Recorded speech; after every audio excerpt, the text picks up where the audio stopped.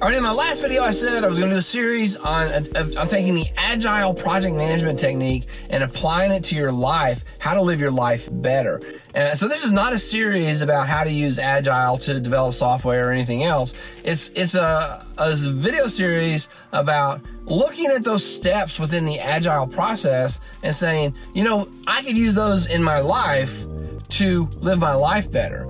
I'm going to start with some purpose. I'm going to start with some project scope, and if I don't have that, then what am I doing? How's each day going to go if I don't know what I'm trying to do? So the idea is going to be to take those Agile steps and apply them to living your life better on a daily basis. So if you're here to learn about Agile, you're probably not going to learn much about it, but hopefully this will help you live your life a little bit better.